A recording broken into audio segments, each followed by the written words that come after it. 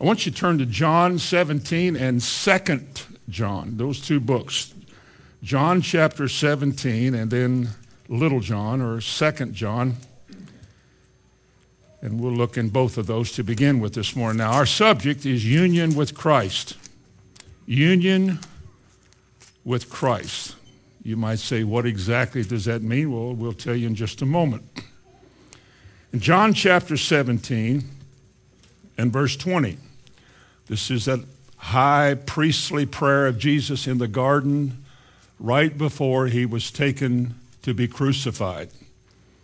Verse 20, he said, "Neither pray I for these alone, but for them also which shall believe on me through their word," that would be us, "that they all may be one.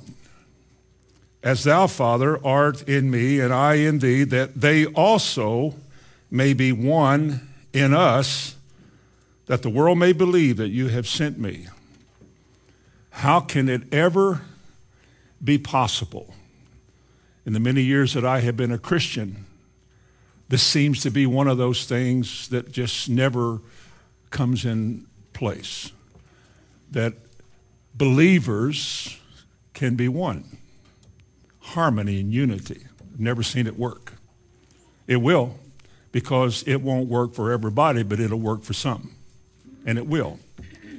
But Jesus' prayer was that we all may be one. Not just those that were in his day amongst his disciples, he said, but for all those who will believe on me through their word. In 2 John, as we talk about union today, remember, union simply is a word which means coming together as one. Obviously, the word unity comes from that. Marriage is a union. A marriage union is when two people are joined together as one, but it'll take a while for that oneness to be realized amongst them. How many of you know that a lot of people get married and never become harmoniously involved with each other in mind, purpose, and desire? They seem to live two different places. But a union is when two merge together and they become one in mind, purpose, direction, and so forth. That's the way it's supposed to be. And spiritual unity will always be the result of being conformed to the image of Christ. There's no other basis for unity amongst us. We're all too different. And the only thing that'll be common amongst any of us here is Jesus Christ. And we will never be in harmony with him until we're willing to be, and we'll never be in harmony with each other until we are willing to be Christ-like in our life. There can be no difference between the Jesus in you and the Jesus in me. And to the degree that one Jesus has his way in our life is to the degree that we will be in harmony with each other. And we'll never be in harmony with each other until we're in harmony with him. There will never be unity in the church until the members of the church are in union with Jesus Christ. Never. We can have meetings and have religion and do all the great things that we try to do, but we'll never have union until we're with him. Now notice in 2 John, verse 9, we were there last week. It's this narrow. "Whoever transgresseth and abideth not in the doctrine of Christ hath not God. He that abideth in the doctrine of Christ, he hath both the Father and the Son." Now, we're adding to this equation this morning that union is going to be based on a doctrine. That is, the word doctrine means teaching. We're going to be led to what we're supposed to be as we are taught what we're supposed to be. If nobody teaches us what we're supposed to be, if we're not encouraged in being what the Bible says we're supposed to be, if this isn't made clear to us, we're just going to be religious people with our own opinions and our own ideas, and we'll say, well, that's the way you all see it, or that's the way they do it, but for us. And still, we're in two different places. But he goes on to say in verse 10, "If there come any unto you and bring not this doctrine of Christ, the teaching concerning Christ." If any man come to you and bring not that, he said, receive him not into your house, nor bid him Godspeed. You'll have to look hard today to find people with that much courage who've been in this walk for this many years. Just somehow we're so affected by the world and this idea of what love and togetherness is that we tolerate most any kind of sinfulness or belief in order to just get along. That's why many in the modern church today say doctrine divides. Well, of course it does. Of course it does. Jesus said, I didn't come to bring peace, I brought a sword. A man's enemies sometimes will be in his own house because some are going to believe what he said and some are going to oppose what he said. And people are going to say, if you wouldn't have such strong beliefs, we could get along. But that's back to this here. This is pretty narrow. Now, last week, in 1 Corinthians chapter 1 and verse 10, and it said this concerning us as a church, and about union and harmony amongst us. Paul said, I pray that there be no divisions among you, but that you be perfectly joined together in the same mind and the same judgment. Now, how are we ever going to be joined together in the same mind and the same opinions or the same judgments? How can this be? Well, it goes back to what I've already said. Unless we are taught the right way, we cannot walk a right way. But just being taught the right way doesn't mean you want to live a right way. It has to be something in your heart that's attached to God, or something that God does to your heart that draws you to him so that his way becomes your way. His life becomes your life. His invitation becomes your hope. You want to live on his terms because that, in essence, is what Christianity is. It is us living on his terms, and we can't unless somebody teaches us. Because if nobody teaches us what those terms are, then all we're going to have is religion with a lot of busyness, a lot of fads, a lot of followings, a lot of new things, a lot of trying this and trying that and excitement. All of that without the word leads nowhere. And we've seen it. I have for all the years I've been where I am. I have seen that for years and years. Now, would you turn to Ephesians 4? That's where we were last week, and I want to continue there this week. In Ephesians chapter 4, verses 1 through 6, Paul emphasizes oneness and what it takes for us individually to become one. He says, verse 2, with all lowliness of mind and meekness, with long suffering, forbearing one another in love, endeavoring to keep the name of our church clean. No. What did he say? Endeavoring to keep the unity of the Spirit in the bond of peace. There's only one thing in this room this morning, amongst all of us from the different backgrounds we came from, the different parts of the country, the different ways that we all learned growing up, only one thing is common to all of us, other than breathing and eating and sleeping and being human beings. It's Jesus.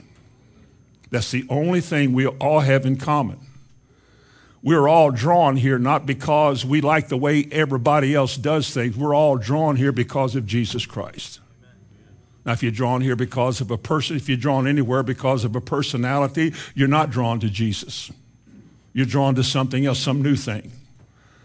But if we're drawn together as the Bible wants us to be drawn together, it's because of Jesus. Now, that's what the Spirit brings. This is what the Spirit promotes. Remember these things Jesus taught in John chapter 14 concerning the Holy Spirit and what he's going to bring to the table. He said in verse 26, he shall teach you all things and shall bring all things to your remembrance, whatever I have said. So the Spirit does not bring a particular agenda of his own, but the Holy Spirit comes to make Jesus to be everything that the Bible says he is to you personally. So that it's not just a theme of our church, but it's a living word in your heart. He really is all of this. In John chapter 15, he said that he shall testify of me when he comes. We're going to be pointed to Jesus. in this church. And wherever you folks are from, wherever all of you are from, we are supposed to be, as the work of God, be pointed to Christ. He is the central figure. If we don't focus on him, we have to ask ourselves, what are we focused on? In John chapter 16, he said that he will guide you. In verse 13, he said he will guide you into all truth. And he said in verse 14, he shall glorify me, for he shall receive of me and reveal it to you. That's what this whole message, a whole system of religion, of Christianity is all about. It's all about us being confronted not only with our sins and our sinfulness, but confronted with a Savior who will lovingly forgive us and save us. And when he does, and we are brought to him as forgiven sinners, he said the thing that makes all of this work is for a surrender and allegiance of you to him. To lay down all of your opposition. Read the New Testament. Lay down all these things that have divided us. All these little things we held so dear that we're going to defend, and you got to lay it all down when it doesn't please the Lord. And that's what makes us one. That's what brings us into harmony with each other. This is how we grow up. This is how we grow in the Lord. We grow up into him in all things. We don't become more efficient at preaching and more efficient at money collection and more gifted in organization. That's fine when it's in its place, but what we're after is Christ. The unity that the Spirit brings is all about us being conformed to the image of Christ. Now, if we're not there, we're nowhere. We're just a clanging cymbal. We're just a lot of noise. That people like clanging cymbals, I guess, and they like a lot of noise. Let's go down to verse 11, 12 and 13. That's where we're going to be for the rest of the day, those three verses. We're all familiar with verses 11 through 13. Many of you that are a little older, you've heard of the fivefold ministry ever since you were baptized in the Holy Spirit. And the fivefold ministry and what they do and who they are. Well, in verse 11, it describes that. If you're young and new and you're growing up and you haven't heard all of that before, it's in verse 11.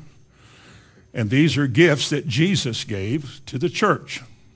In other words, from his heavenly viewpoint, he gave gifts unto men. And these are some of those gifts. Verse 8, it talks about the gifts. Verse 11, and he gave some to be apostles. He gave some to be prophets.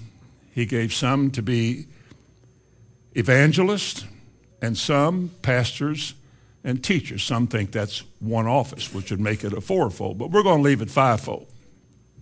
Pastors and teachers. In verse 12, for the perfecting of the saints, for the work of ministry, for the edifying of the body of Christ. And verse 13 says, till we all come to the goal that God has for a church, to the unity of the faith, to the knowledge of the Son of God, to a perfect man. Now, those are the three things. Now, our goal and what we want and what a Christian should desire is verse 13, till we come. Could we say until means basically the same as till? Okay, so here's how you see it. God begins doing something, and this something is a divine heavenly work that is in process and will continue to be in process until something is accomplished, until we get somewhere. Now, what is the somewhere, or what is the accomplishment? Till we all come to the unity of the faith, the knowledge of the Son of God, and so forth. But we can't have verse 13 without verse 12. We can't just start in verse 13. We have to have verse 12 first. The saints have to be equipped. There has to be a sense of ministry or ministering amongst us. There must be this knowledge that we have a role to play as being members of his body. We're not just stagnant attendees to services. We have a function. There is something that we do, but it also begins with the first part of verse 12, the perfecting of the saints. We got to have that before we can do the ministry part, or before we can do any edifying.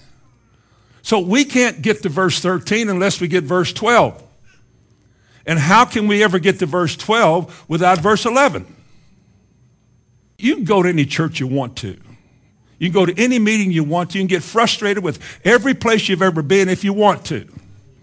You can have your opinion on who's better and who. Go anywhere you want to. Churches in America are on every corner, they say. But unless it's anointed, unless it is a God-send, it goes nowhere. It goes nowhere. When they organize the church, where they begin to incorporate the principles of the world into its order of service and Robert's rules of order, when we have to ask the government to look at us and honor us, and will you accept us as a church so we can get tax breaks? When we begin to hire preachers and set up boards so that the preacher can't take over, and so that the board protects the church, because we don't trust each other. You're asking too much to ask a bunch of believers to just do it God's way and trust him. Oh, no, we can't do that. So we're going to hire us a preacher. He would be called a hireling. We give him a salary, put him in a house. We tell him what he does. If he doesn't do it, there's a little group that'll fire him, get another one, because he's not the head. And the church has become something that's very stagnant and very dead. But when people die, too, they can't see that. You just look for a system of religion because religion is what decent people have. I mean, if we're going to be decent people in a community, we've got to go to church. It really doesn't matter where you go. My daddy, he was Catholic. My brother was Catholic. They did all that all their life. My mother and I belonged to Christian church. We did that all of our lives until 1968. Then everything changed. It was no longer just listening to a sermon. The heart began to yearn. The heart began to yearn for more. I don't mean a better speaker. I just mean an anointed speaker. That something from heaven would begin to flow. We can't take a whole lot of it because we're new in the Lord. We haven't learned his ways, but just give us enough of it. Like he said, when I send you into the promised land, I'm going to drive out the inhabitants little by little. Otherwise, you'll be overwhelmed. So I'm going to feed you little by little. And when you begin to taste and see what a true anointing is, oh, man. And then you begin to want that because it does something that's never been done before. You got convicted about your life. You became aware of something about you that's not like he wants. You begin to wrestle with issues in your life you've never wrestled with before, and you would never wrestle with unless there had been an anointing on what you heard. God could have left this whole room alone. In our little order of service, in our little first, second, and fourth stanza, and all the little things that we each, wherever you went, learned. We could be there today, hammer dead, sitting in quiet little meetings or big loud foot stomping meetings and never change. Jesus, born in a manger, the stone rolled away, he was raised from the dead. Hallelujah. And yet none of that affects my daily life, my relationship with my wife or my relationship with you. It's like when the Corinthian church came together, he said, there's divisions among you. And I partly believe this.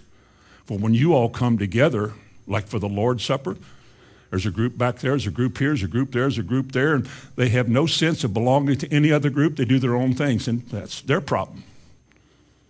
I've heard stuff like that in my lifetime as a Christian. But there's got to be this anointing, this special something that can only come from God, that when it comes, it brings with it conviction and enlightenment and edification. Remember Paul prayed in Ephesians One, he said, I pray that the eyes of your heart would be enlightened. It's that moment when your eyes are opened and you're no longer satisfied with just, well, I guess I'm going to heaven. Something changes.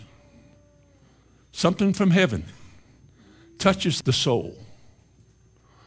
And you begin to ponder things. And your life begins to take a turn and you begin to go in a different direction. You see, without the anointing on any service, wherever you've been, here, there, anywhere, without God's anointing, without his blessing on that meeting and our being there together, we're just having a meeting. We could get blessed. Boy, wasn't that a good praise service? Boy, and boy, wasn't the word good this morning? Yeah, what was it about? Oh, I don't know, but it was loud and everybody listened. But that's religion. It doesn't go home with you. It doesn't ride around in the car with you tomorrow. It's not listening to those phone conversations or some of those thumb-talking things that you do, a text message and some of the ugly stuff that you tolerate in your life. It's not dealing with that because you're not listening. And consequently, without any anointing, you become dead. You begin to die. Can you find Jeremiah right in the middle of your Bible? Jeremiah, look at chapter 3. Look at chapter 3 and verse 15. And I will give you shepherds or pastors or leaders or overseers after my own heart. Now let me ask you a question. If he gave something special, if he gave a gift, I'm not talking about a gift that graduated from a school that's looking for a good job. I'm talking about something that's sent by God. Something raised up by God. Something you wouldn't pick, but something God would. Would he anoint that? Would the words of that kind of a ministry affect you? It could. Not everybody sitting in a meeting like this will be affected by it. There's some people that have no heart for it, but some do. But he said, I will give you pastors according to my own heart, which shall feed you with what? Knowledge and understanding. Oh, I see it. That's what understanding does. Oh, man, I see it now. Oh, Lord, I see it. Oh, now we're guilty. Now we're enlightened. In chapter 23 and verse 22, this is what the anointing does to the ministry that God sends. He said, if they had stood in my counsel and caused my people to hear my words, they would have made them as mad as hornets. You see, I'm not the smartest person in the world, but I'm smart enough to know that after all these years I've been standing here, a whole lot of people who used to hear all of this don't have an appetite for it anymore. And there are things that offend. Remember Jesus one time said about things, he said, does this offend you? Does it still offend people? Well, of course it does. Would speaking in tongues offend a non-tongue speaking church? Of course it would. Would wearing a head covering offend a charismatic church? At one time it didn't. It would now. Some of you in here would be offended by it. You didn't used to be offended by it, but you are now because something's happened. Either you were never really convicted following a fad, or you were convicted and now you're conscious that nobody else is and you are and you quit. And I'll get to Christmas after a while. You're welcome. But he said, if they had stood in my counsel and caused my people to hear my words, then they would have turned them from their evil ways and from the evil of their doings. That's what the anointing does. That's what happens if you want it and you seek it, and when you find it, God dispenses it upon his people. It affects us. And it has to affect us, because if we don't have that, let me ask you a question. What do we have? If we don't have conviction, if we're not being affected to a life-changing conviction, what, pray tell, do any of us have? We have religion. But what is the word? The word in, what is it, Hebrews 4 and verse 12, the word is like a two-edged sword. When it comes in, you know it. And when it comes in and it cuts and it divides, it makes clear to you what is of God and what isn't. It brings conviction that you're not and you should, or it blesses you and you say, praise God. But the word is like a two-edged sword, if it's anointed. When it's not anointed, you just look at your watch and say, well, he's only half through. He's only preached for 45 minutes. But if it's anointed, your heart is being stirred. I don't know when I have ever, in all the years we've been here, I don't know when I've ever come out here without praying for that one particular thing, the anointing. Sometimes it seemed like it didn't work. But there's always somebody it did work for. Because what do we have? What am I? What are you? What good are we without it? Again, go anywhere you want to and find some satisfaction. Well, at least we're in church. Do you really think? You really think that'll work? Do you really think that just parking your carcass anywhere you want to makes it right? Well, there could be. Yes, there could. Maybe you should pray. We used to pray for that years ago, and we begin to be fed. People came out of churches many years ago. I was amongst them. We came out of churches because there was more to what God was demanding than we were getting or that we were allowed to do. And we began to come together, a little room full of people. All things were new. There were no restrictions anymore. You didn't have to worry about what somebody was thinking. We even learned to raise our hands all the way above your head. And we clap without being too concerned about clapping too loud. And we could sing like that without wondering who's watching. We just begin to get freed up, and then it just began to come more and more like a wave. And boy, you got so excited about it. Oh, man, it was life. I mean, his words became life. We even sang in Vacation Bible School. I didn't understand it. Sing them over again to me, wonderful, But it became life. Man doesn't live by word alone, but by every word. And you begin to realize that's true. It never was true before, but when God began to open my eyes, I began to see this. It began to draw me. It began to draw me. Now that brings me to verse 12. Now, verse 12 mentions three things. And the first thing he mentions in this anointed ministry and what is being presented to me in a clear way, this is the design of ministry. This is what it's for the perfecting of the saints. For the perfecting of the saints. Brother Hamilton, what can that possibly mean? Perfecting of the saints.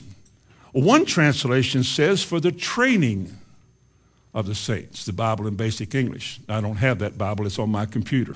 It says for the training of the saints as servants in the church to the building up of the body of Christ, because it needs it. Another translation, Montgomery's New Testament, said in order to equip the saints for the work of serving. And Williams' New Testament says in order to fully equip his people for the work of serving. So it seems like that God's design here in this anointed ministry that he sends, apostles, prophets, whatever he sends, its purpose is not to make a name for itself or see how big it can make the church or how popular it can be or how many gifts I can get to operate. The whole purpose is word. You're the people who need the word. I'm the person who needs to find out what it is and give it to you, and we both need to live by it. And so he says, for the perfecting of the saints. Now, I have a question here.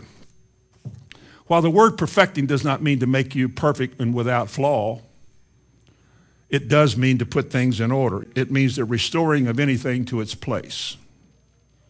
Well, that would say this about us. If you're a visitor today, just feel sorry for us here in Shelbyville, but it means that we're not in place. We're here. No mistake in God picking you out of the crowd of this world and bring you to himself. No problem there. It's just that what God brought to us needs to be adjusted. I know of no other body of believers. I'm sure there's one somewhere. I know of no other body of believers anywhere in this country like this one, in the sense that most everybody here came from somewhere. For example, your visitors here today, how many of you live in this town before this church ever started? 1, 2, 3, 4. How many of you came here from somewhere else? Well, there you go. It means that God brought us all here, and we're not in order. We're not in harmony. We're not the way God wants us to be yet. We don't function like he wants us to yet. We're in many different directions. But the word perfecting here means to put in right working order. It's the word restore in Galatians 6:1. If you see a brother overtaken in a fall, you who are spiritual, restore such a one. That's what our word perfecting here means in Ephesians 4:12. Now, the question comes up to the theologians. If we're born again, and how clean are you when you're born again? I mean, you're born again. You got new life. The nature of God is given to you. Or if you are, as the Bible says, you are sanctified, set apart unto God. He chose you and set you apart for his own use. We're born again, or we're sanctified, or we're forgiven of all of our sins. We're seated in heavenly places with Christ. How can you add anything to that? If you're all of that, what do you mean perfected? Because a lot of people think like that. And therefore, no perfecting work takes place because, look, I'm saved, I'm seated, I'm sanctified, I'm planted in the courts of God. I mean, you can't make that better than it is. You can't make me better born again. You just can't do that. So what does he mean when he says we're sanctified? Well, I answer that like this, and you're familiar with this. I know you are. How many of us, when we were saved, brought old baggage into the kingdom? How many of us brought our personalities into the kingdom?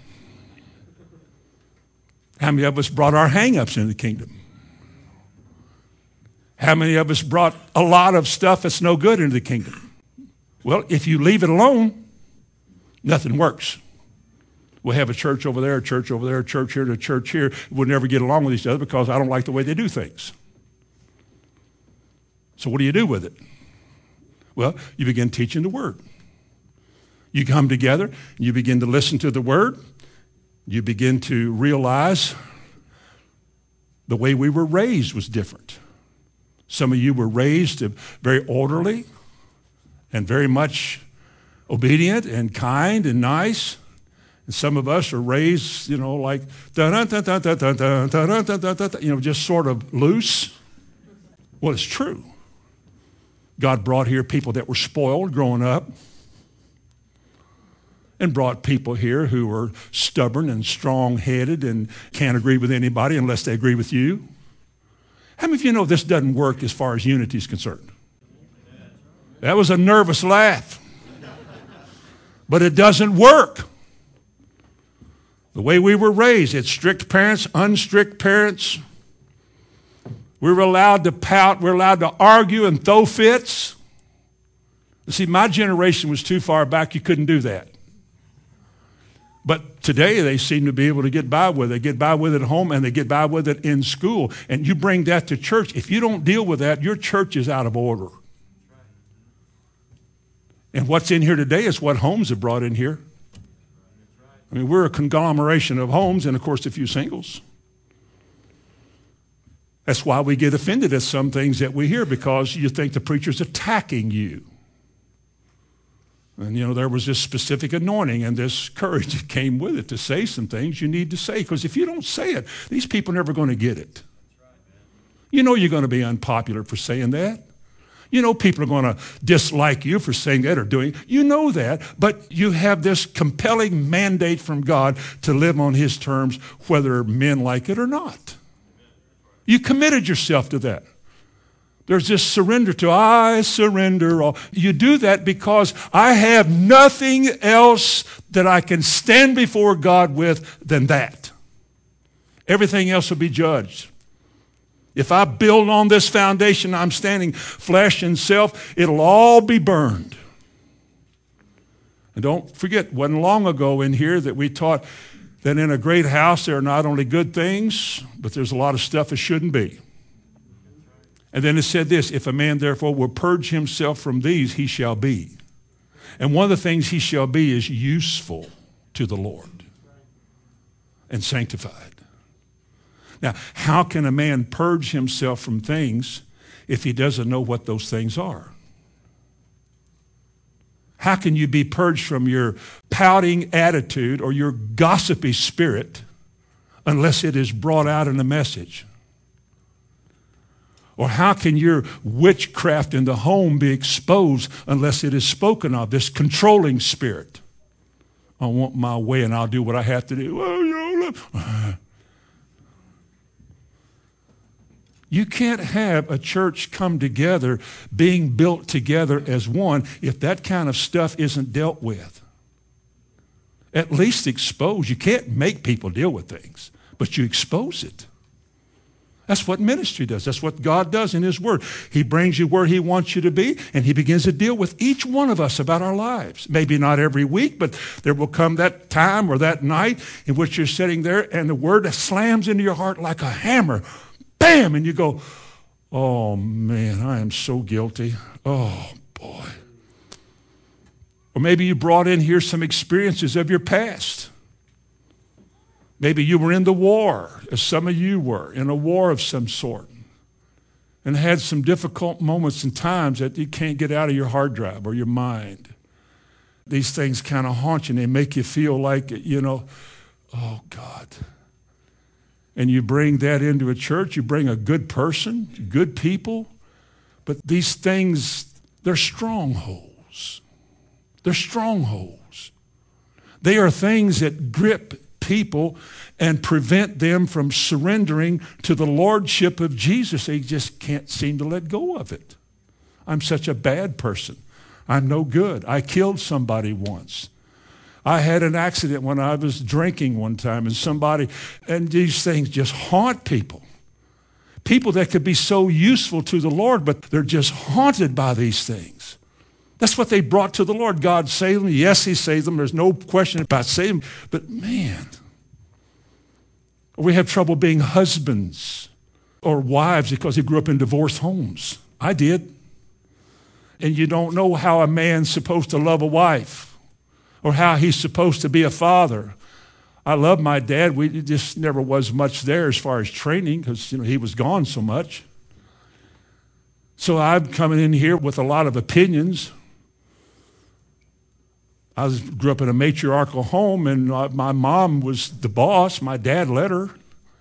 And so I grew up with this thing about, I'll tell you one thing. That's a Kentucky colloquial. I'll tell you one thing, but they add a word to that. And ain't no woman ever going to tell me what to do. What are you laughing at? I'm not going to let a woman ever run over me. No, sir. Times I wish my daddy stood his ground, but I'll guarantee you one thing, and no woman ever going to run over Tom. And I thank God I didn't marry one that tried to, because I'd be single. I'm telling you how handicapped I was when God saved me. I didn't know I had these problems because all I knew was I was saved and I was with other saved people and but I didn't know I had the problem until down the line God began to settle us in to listening to the word, and then one day it came, teaching on the family. A lot of men can't be good fathers, good husbands because of the way they were raised and what they saw in their home, and it just boom, pow. Oh God. Oh, Lord, I see it. I'm such a selfish, self-serving person. And you see that. You could never admit it before, but because if you admit that, you're weak. But you don't want to be weak anymore. You just want to be saved now. So you begin to confess your faults. You begin to acknowledge your sins. And maybe one of those days, the first time of your life, you told your wife, I'm sorry, it was my fault. And your whole structure collapsed. You're not a man anymore, you're a girl. It was just God taking people like you and me and exposing us. Now, this exposure will either bless us or ruin us. Because if we're stubborn enough, we'll make excuses. Well, it's the way I was raised. You know, the reason I did this is because of the way I was raised. That's why I stuttered so much growing up, because I was raised that way. So, see, it's not my fault. If it's not my fault, I don't have to deal with it. I don't have to deal with anything. It's not my fault. Or like a kid told his parent, I didn't ask to come into this world. The parent was thinking it's a real good thing. Maybe it's your prior church life. Maybe the church life we used to have before we came into a meeting. I came out of the Christian church. I was structured. That is, to me, it was right if it did things right. The first time I was in Assembly of God Church in Louisville, we used to take people over there by the carloads to get them filled with the Holy Ghost. We didn't know how to do it. We'd take them over there. They did. And Pentecostal boys would say, hey, you want to be prayed for? Yeah, they go. We sit there back there in the back, and we don't know how to do it. But I had a problem in that church first time I went because, first of all, I didn't get a bulletin when I came in. There was no order of service. Nobody gave me a piece of paper telling me what God was going to do. They didn't sing any hymns. In fact, I didn't think I saw a hymn book. I saw a lady playing a piano that didn't even look at it. And I thought, where are we? Any key, any note? I thought, oh my. And the preacher just walked out to the stage and said, well, praise the Lord. There's no melody, no hymn of entrance, no choir, nothing that I personally was used to. I had a problem with it. I thought, no, I don't know about all this stuff. Why? Because it's my church life. I wasn't used to anything else. And the preacher would say, we have any testimonies here tonight? I thought, you don't do that. That's not the way you do it.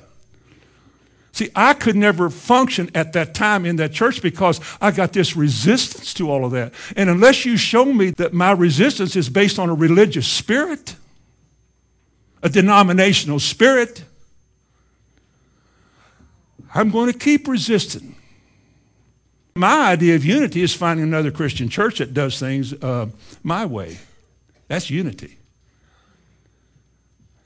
But as God began to break down all these strongholds, as the light began to shine in, as God began to say things that I'd never heard before, things that were anointed. And when those anointed words hit my heart, I thought, oh, Lord, that's it. Boy. Or coming to a church where they function like that and they don't even vote. Well, who gets the offering? The preacher? Who finds out how much he's got? I don't know if anybody knows except his daughter. His wife wouldn't know. Well, what? You should listen to some of the conversations I've had with tax preparers through the years. Well, just do your double, your X double X 3 4 4. And I say, well, we don't do that. You don't do that. How do y'all do it? I put a box back there, and if they want to give, they do. If they don't, they don't. And whatever's in there is income. Well, all right. All right. I pay all the bills, do all that stuff. Didn't ask for it, but I'm not going to be hired by anybody because God's people are not for sale. You or me, we're not for sale. I have no price tag on my head.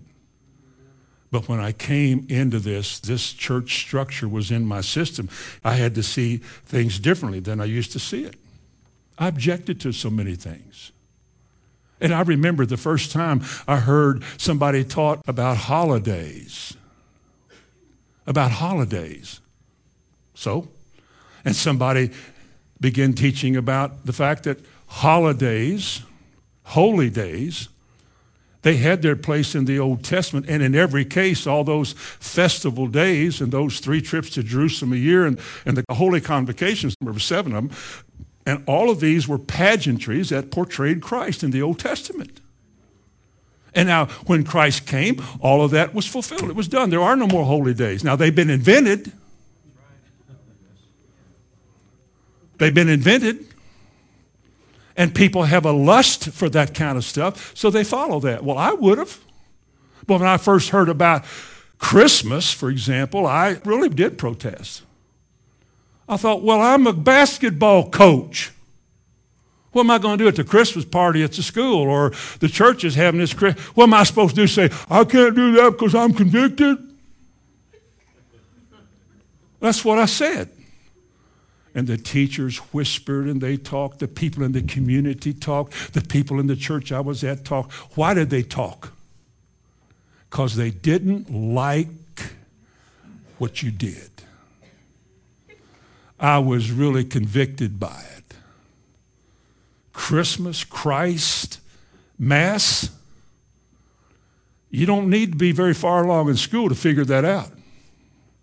Mass for Christ. Christ Mass? Who invented that? We'll get an encyclopedia. I don't need it. I don't want it. Not a verse in the Bible where Jesus ever said to celebrate his birth. They didn't even acknowledge it in the New Testament. They acknowledge his resurrection. They take communion to show forth his death until he comes, but not his birth. And yet today, you tell people, say, well, what are y'all doing for Christmas? Well, we don't do Christmas. You don't do Christmas. Aren't you Christians? Yeah. I left that a long time ago. And I hear reports all the time that people have made a 30, 35-year circle going right back to that same old stuff. They once went through deliverance to get out of it. But you see, when you bring stuff from your past into a church, it affects the way you see each other. For a while, there's going to be trouble. There's going to be confusion and fighting and arguing, but it takes time for all of this to be worked out. I remember I used to come home from college when I was at Moorhead. Wasn't any smarter than I ever was, but I was in college.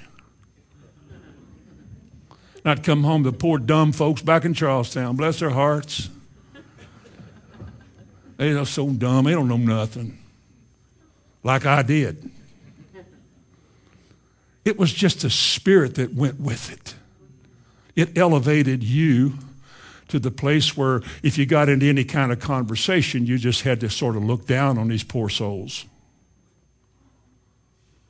See, I brought that into the kingdom. We all brought something in here. There's something in the ways about many of us that affect how we all work, how we all get along. But didn't Paul write, there must be divisions among you or schisms among you so that they who are approved will be known? God allows that stuff. It comes up. We are exposed. We either deal with it or we defend it and we fight for it and we justify it. I'm going to heaven because God loves me. Where's that at? Of course, he loves his own. But if you love him, what does it say you will do? You will obey his word. How do you know it's his word? You look and find out. There's an anointing. It's the work of the Holy Spirit to reveal to you, this is the way you must walk in this way. This is that perfecting work we began talking about in verse 12. This is being conformed. Romans 8:29. Whom he predestined, he would conform them to the image of his Son. Image means likeness. What I would call union. To be like Jesus. To be like Jesus. Don't we sing that? to be Christ-like? Well, what happens to all these areas of my personality that are sour? What happens to them? I can't be like Jesus acting like that, can I? Every time any of you gossip in this room, you're not like Christ. You got an area of your life you are unwilling to surrender to the cross. Anytime you throw fits and draw back, you're not like Christ. You've heard you should be, but you're not. You wives that protest everything your husband does, you're not Christ-like either. And you men that don't seem to have a care about your home, you don't either. We're just religious people with religious ideas, able to quote the Bible, but unwilling to let Christ have dominion over us. Christ-like. Being like Jesus. It's not easy. It is a difficult way to live. Because you die. You really do die. Sometimes your enemies are in your house. People are opposed to you. Religious people are. Oh, you believe in divine healing and have the appearance of sickness in your body and walk it out and confess you're healed and listen to the opposition. Because the church is so socked into the world, anything different from the world is an argument. But when you present those people with Christ, they gnash their teeth at you. I know they do. I told you I had a preacher get up in the back of the room one time, walk up front and ask me to quit. Said, we made a mistake having you here tonight. What would you do? Shove him out of the way? I walked out like everybody else did eventually. Let me show you how important it is for this perfecting work and this realization of who I am and my faults and my weaknesses, and praying that God would cleanse me and that the refiner would send his fire into my life and baptize me with fire also and do this work. Let me show you why it's important. Turn to 2 Corinthians 10 and verse 4 and 5. Verse 4 says, the weapons of our warfare are not carnal. They are mighty through God to the pulling down of what? Now, time out. If the exposure of the flaws in my life is the exposure of strongholds, I talk too much, I'm always late coming to meetings, 10 o'clock miracle. They all get here at 10 o'clock, wedge themselves in the door trying to come in. Couldn't get here early if they tried.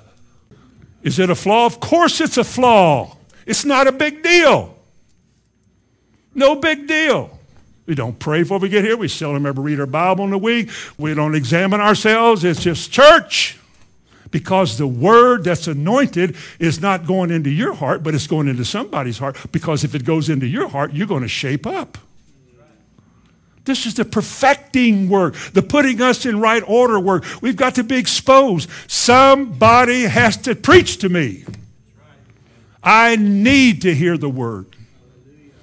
I don't want to just talk about it and beat my gums. I want it to get into my heart. Like he said, thy word have I hid in my heart that I might not sin against thee. If you found 2 Corinthians 10, 4 and 5 yet. For the weapons of our warfare, in verse 4, are not carnal. They are mighty through God, or to God, to the pulling down of strongholds. Notice, casting down imaginations. In all these arid areas of your life, these high things that don't yield to God, but elevate themselves above what God says. Casting down imaginations in every high thing that does what? And bringing into captivity every thought to Christ. Who does that? If Christ is not living in you, if the focus is not on him, how can you ever bring these feelings and thoughts and ideas? How can you ever bring it all into the judgment of the Lord Jesus Christ inside of it? How can you do that? You got to be Christ-centered in your life. The church has to be Christ-centered. The message has to be Christ-centered. Everything has to do with him. We're not trying to be like each other or like the church over there or the church up there or the church down there. We're trying to be like Christ. Actually, not even trying to be a church so much as just trying to be members of that church. And the Spirit of God who brings us to unity of faith is the same one who will lead us into conformity with what he wants. Oh, Jesus, it has to be all about him. You can't just walk in a building somewhere and get that. You can't bring an empty heart into an empty room with an empty message and expect to get filled. When the desire of your heart is to be like Jesus, he's on your mind during the week. He's on your mind during the day. That raunchy, miserable music that people listen to today has to go. Can't listen to that anymore. You can't. It doesn't glorify anything but your baser nature. It's all about lust and me and mine. Everything has to surrender. So important is it, brothers and sisters, that Jesus said, if you don't take up a cross daily, you cannot be a disciple. You can't follow a myth and you can't follow a story. You follow a person. You follow a person who has to be real to you. And if you don't have this in your heart, to bring every thought captive. Lord, examine me. Is this wrong? Am I like this? And he says, yes. Then you got to deal with it. Isn't it Romans 12:2? Beginning with verse 1, put yourself on an altar, a living sacrifice, and be not conformed to this world, but be what? Transformed, made into a different creature? Of course you're born again. Of course, two people aren't married. They've only been married for an hour. They're not in harmony yet. They'll fight before it's over. And they'll either work it out and compromise and get together for the good of this union, or they will stand apart. It just depends on the fabric of their hearts. It just depends on how in the church, whether or not we begin to flow together and function together as believers seeking the same Christ. It depends on what's in our hearts. If you get offended when the truth is spoken, you won't make it. If you're caught gossiping, if you're caught lying or whatever you're doing, and there's no heartfelt surrender and shame because of that, you'll never change. You'll never change. You'll never change. The second thing he said, and I'll end with this and I'll pick it up next week. The second thing he says for the work of ministry. Ministry is a word, I think it's pronounced diakonia. It's the word from which we get deacon. Same word translated deacon is translated ministry. And the whole idea behind it is service, serving. There are too many verses in the Bible to quote, especially in the epistles. There are many verses in the scripture that talk about how we relate to each other. And it's almost always humbling yourself to one another, submitting yourself to one another, seeking the good of your brother or your sister even before yourself, or taking note of needs and being a part of being a need meter. It's all about us letting go of me, my, and mine, giving that to God to take care of us, and beginning to be servants of the Lord. I don't care if you're rich. What did he say? Condescend to men of what? Low estate. Don't you think that because you're successful in having a gifted life that you are better? No, you're not. We're all equal here. No rich, no poor, no black, no white, no brown, no gray, no green. We're just all equal. God saved whoever he wants to. He puts them where he wants them to be. And in that place he puts them, they are a part of what he's doing. They are being As Ephesians 2 said, being built together into a holy temple in the Lord. And it will never work unless each individual part does its part. That's verse 16 of Ephesians 4. Unless that happens, we're back to just having a service, just a church service. Ministering to the body of Christ, loving each other, helping each other, caring for each other, even as God cared for you, forgiving one another, laying aside all of your, I must insist on my way. Read Romans 14. I mean, it's all about relationship. But it's not for relationship's purpose. It is relationship that should be God-ordered, that the anointing has put into your heart to follow. And you surrender to it. And you begin to see brothers and sisters as brothers and sisters. It's not easy for us in Shelbyville. We've come from so many places. We've come from the east, we've come from the west, we've come from the north, we've come from the south. We're so different in so many ways.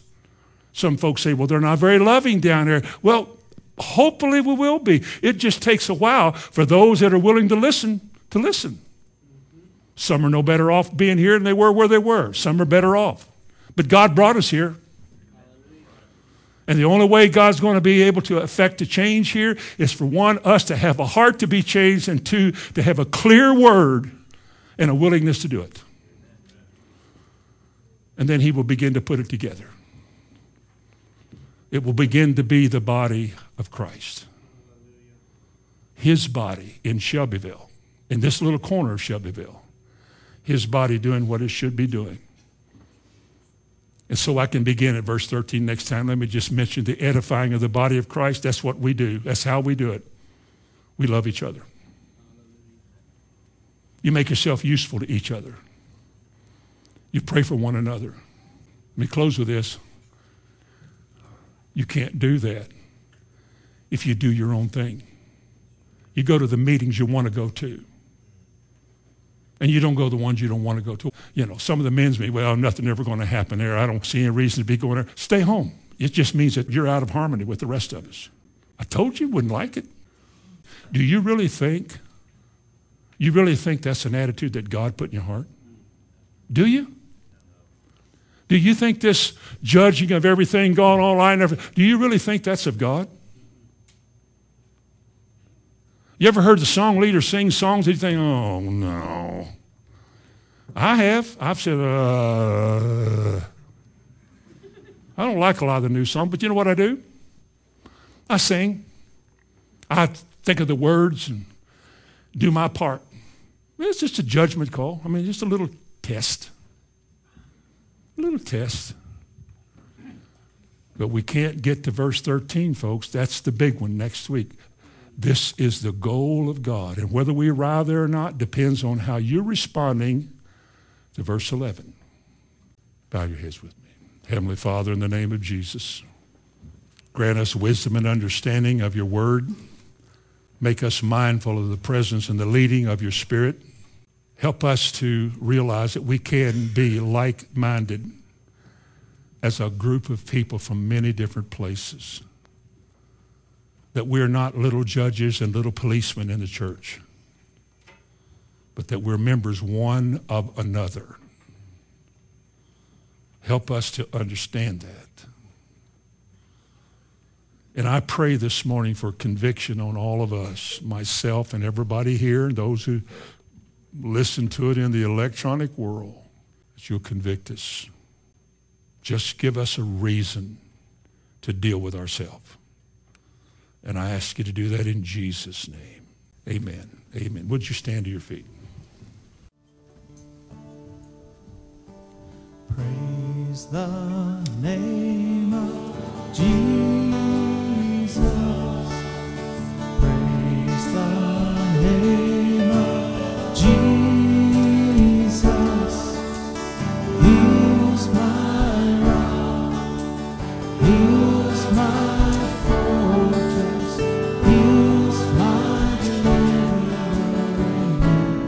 will I trust?